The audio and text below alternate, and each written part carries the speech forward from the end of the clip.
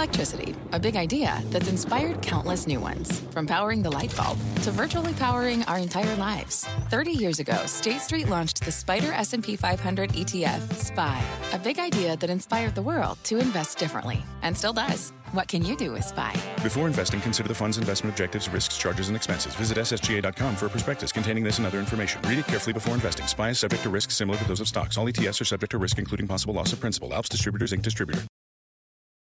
As NASA looks to launch the first Artemis mission, sending its mega SLS rocket and Orion capsule around the moon, investors are watching the milestone closely. We're believers that this is a once-in-a-generation opportunity for us to invest in an area of growth. To use a cliche, the next frontier within civil space. AE Industrial Partners is the largest investor in the space sector, and Kirk Konert is the person overseeing it.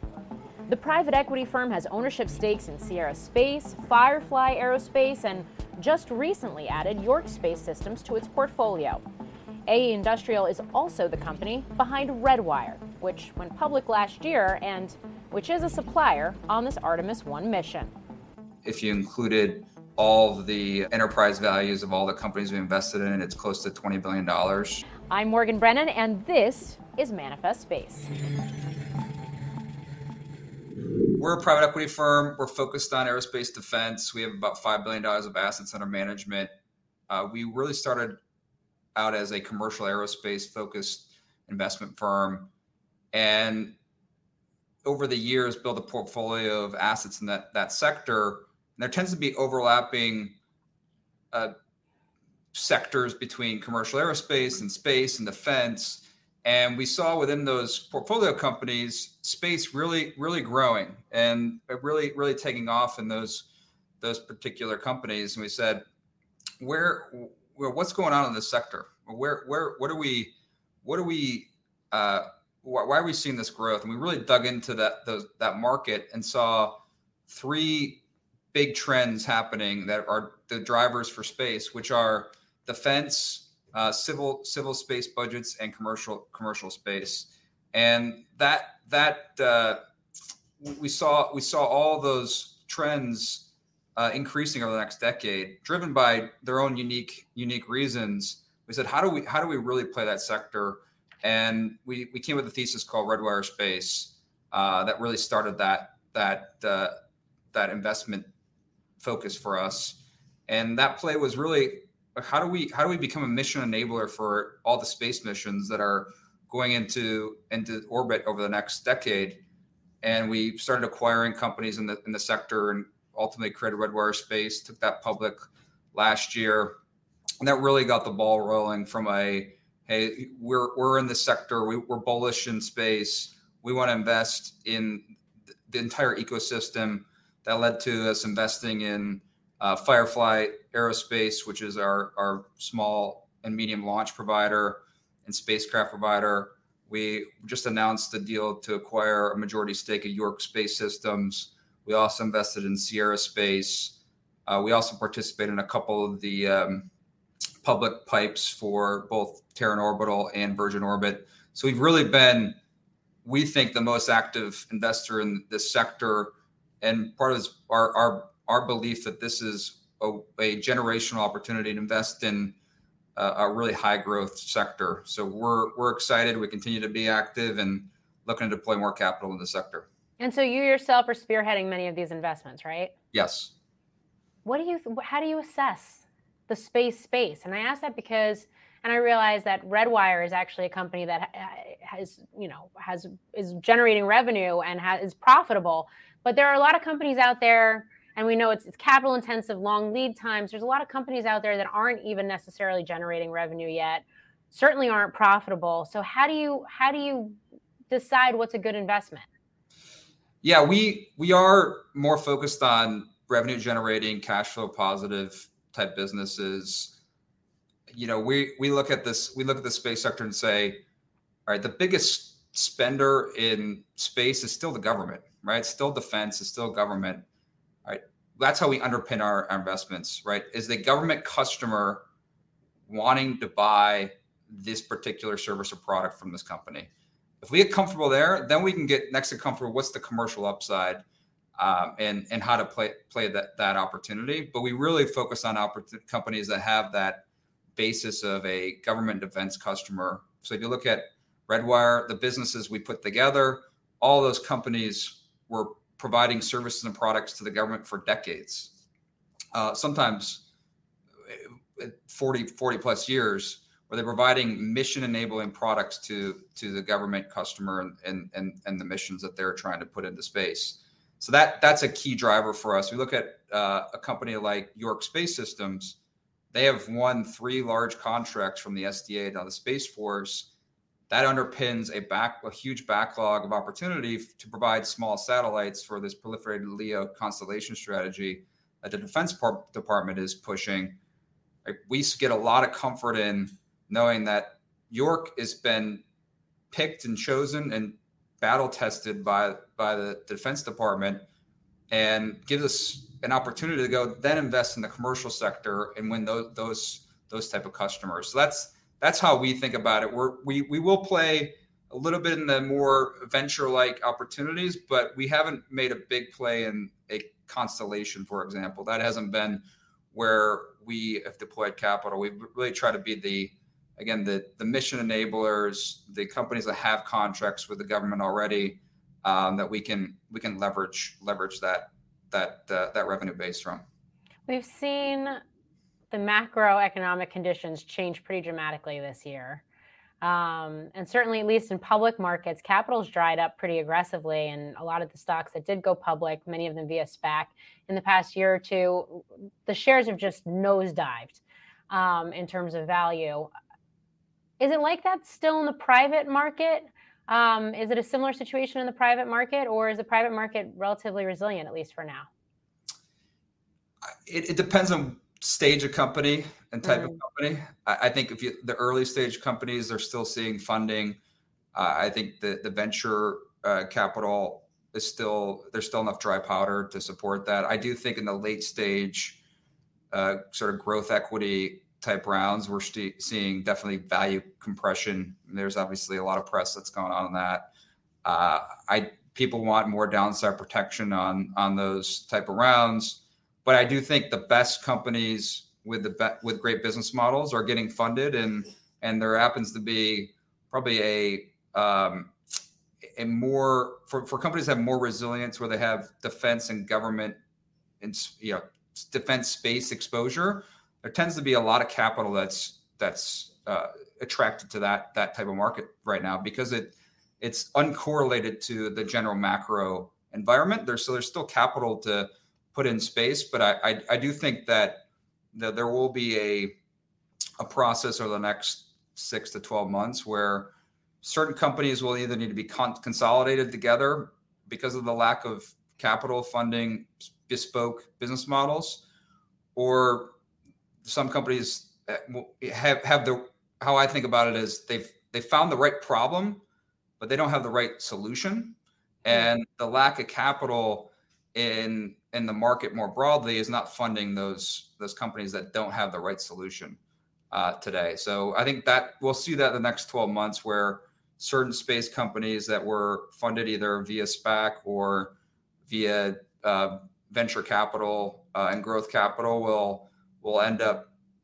being acquired or having to shut down. But I think generally there's still a lot of interest in the space sector, given some of the things I said, right? The defense budget for space is increasing double digits this year, and projected for next year. We still have NASA budgets that are at all-time highs, and I think the commercial space market, like SpaceX, today launched the Falcon Heavy.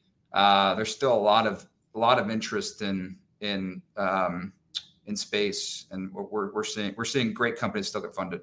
Nothing like a double sonic boom. Yeah, to get your pretty awesome. Get your day going. Yeah, I mean, it's such a key point, right? The defensiveness of defense dollars. It sounds like a shakeout's coming, or in the midst of one potentially. Does that create an opportunity for a firm such as yours to make investments, because we essentially see like the baby thrown out with the bathwater? I think this is the next 12 months will be the opportunity of at least my lifetime to invest in some of the best companies in our sectors at discounts, right? I think we're not going to. Over the last decade, we've seen low interest rates, high valuations, FOMO. You couldn't get into rounds. We tried to get in some rounds last year. We weren't even invited. I think we're now seeing investors can pick the companies they want to invest in and name the terms that they want to see. And I do think that's going to provide great opportunities for investors to find great companies to back. And we're, like I said, we're extremely bullish on the sector. We want to deploy capital, and we think the time is now given these dynamics. What are some of the, I guess, subsectors or areas within the sector that you see as particularly, I guess, exciting or opportunistic right now? I'm a little biased because we have investments in the sector, but I would say we think about where are there potential pinch points in the ecosystem, and one is small sats, right? We think the proliferated LEO constellation trend is for the DoD and for commercial is here to stay, right? Starlink is obviously proving that it works and has been very beneficial for Ukrainians and their current conflict, right? We're seeing the benefits of the strategy from resilience of the proliferated LEO constellations. There is not enough capacity, and there's not the right infrastructure to be able to build production of satellites that's needed for this trend. So that drove us for York Space Systems. They've got a unique business model, unique bus design that allows us to build satellites much more cheaply and faster than has ever been done before. And that change starts to bring new economic models available to the commercial markets as well. You think about John Deere's heavily publicized desire to procure their own satellite capability and bandwidth. The lowering of launch costs, lowering of satellite constellations allows these new companies to find new business models within Fortune 100 companies. So we're seeing that as a big opportunity. I think the other opportunity we see within the subsectors is there is for the first time, and I know Bill Weber made this point from Firefly, for the first time ever, launch capacity will be below launch demand next year, right? And that's driven obviously by the Russian-Ukrainian conflict, losing that Russian launch capacity, and Firefly is definitely benefiting from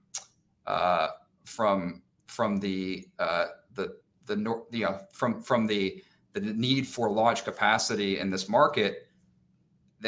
We talk a lot about there's a lot of small sat launch capacity that's to come online, but we haven't seen it, right? And so I think we think with the proliferated LEO constellations that are coming online, the need for a constant replenishment of those satellites, there isn't enough launch capacity in the market today. We think some of these companies like Firefly, and ABL, Relativity could be well poised to take advantage of that. Yeah, and of course, you talk about those names. Those are some of the newer names. Firefly obviously just had that successful orbital flight, their orbital launch. But like Relativity, we're waiting for that first launch, Bill. Yeah. The Deere stuff, I think, is kind of fascinating because it speaks to this idea of connected machines, right? And so whether it's autonomous driving or whether it's heavy machinery that is becoming quote unquote smarter with all the software investments on that front too. Just how do we have our arms around just how big that opportunity is from a space perspective? I can think about sitting down with Gwen Shotwell. It was a couple of years ago now, before they started launching their Starlink satellites, but when they were talking about it. And, she talked about that capability with Starlink. and what that could mean at that point in time. But since then, we've seen this proliferation, particularly on the industrial side with the Deeres and Caterpillars of the world. I mean, how big is that opportunity? I don't think the market knows yet. That's the exciting part about it, right? You have John Deere and Deere. I think depending on who you talk to in that company, they think themselves as a data company, right? They're providing valuable data to their customers, right? Whether it's, what's the weather data, when should be fertilizing, when we should be watering certain areas, and they want very specific data to drive that, right? And that's only unlocked by what satellites can provide, right? And the cost of that data keeps coming down because of SpaceX, because of the launch cost, because of the lower cost of constellations and the lower cost of data. So that opens up a brand new market where then Deere can sell more valuable data to their customers, and drive better decision making and better outcomes for those industries.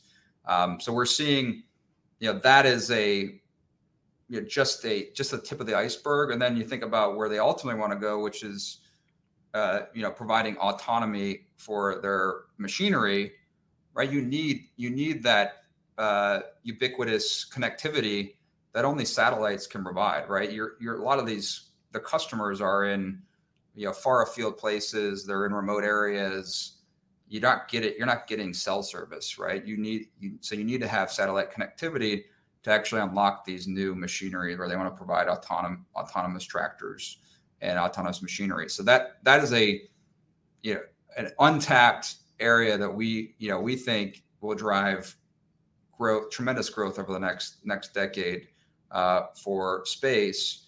And ultimately, we can talk about, what level of autonomy is going to happen, but obviously with cars too, you see auto OEMs also thinking about how do they use space connectivity to autonomously connect, for connectivity of their cars, right? And that's, obviously, Tesla, SpaceX. I think that's ultimately a vision of those companies, and we think every OEM is going to have to follow suit. So what is this? I mean, this is a big question that I ask. I feel like everybody who comes on this podcast, but what does the space economy look like 5 years from now, 10 years from now? Because I'd imagine as somebody who's putting money to work in this sector, those are questions you have to get your arms around in terms of your investments.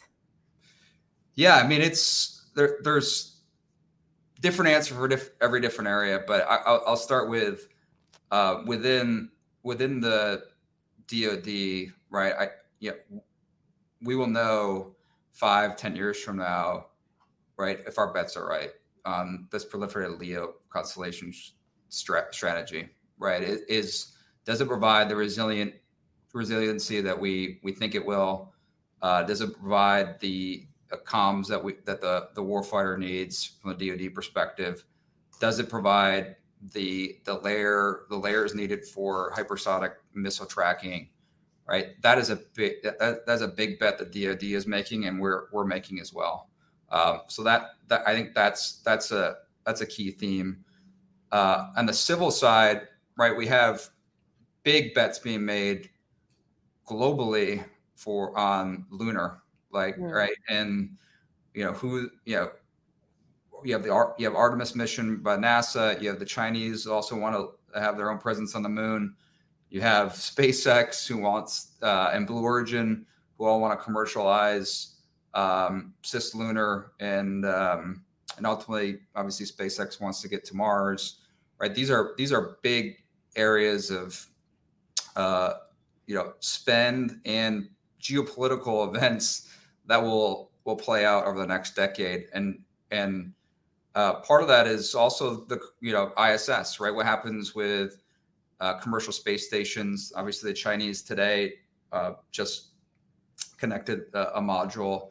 I think they're close to being done with their space station, right? I think there is definitely a competition between the U.S. and the Chinese for LEO commercialization and lunar commercialization that will play out over the next decade. And we're believers that this is a once in a generation opportunity for us to invest in an area of growth for the, to use a cliche, the next frontier within civil space. And then what that unlocks from a commercial space perspective, we're obviously really excited about, because that when you have a commercial space station like an orbital reef, right, you have new business models unlocked that, whether that's biotech research and microgravity, whether that's manufacturing different components, different materials in microgravity that are all beneficial to how we live life on Earth. I think that those are all really exciting trends we see, and we're excited about that. We think it's by 2040, it's a $2 trillion market, just space alone. So we're excited. Wow. We're excited in investing in this sector. Wow, that's definitely one of the higher numbers I've heard. I mean, when you start thinking about all the different ways space could potentially touch our lives and continue to do so, I mean, it's a feasible number, but it's definitely one of the higher numbers I've heard.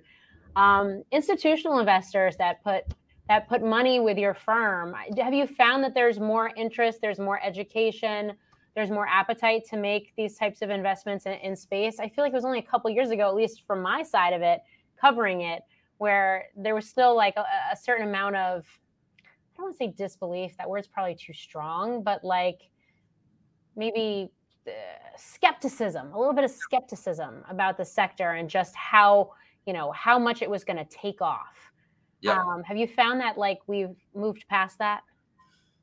I think there are institutional investors who are making much bigger bets in space that weren't taking them a few years ago. Obviously, BlackRock has been publicized to participate in some space companies, including our recent deal, York. So that obviously they're the largest, and they're investing in the sector in a very, very large way.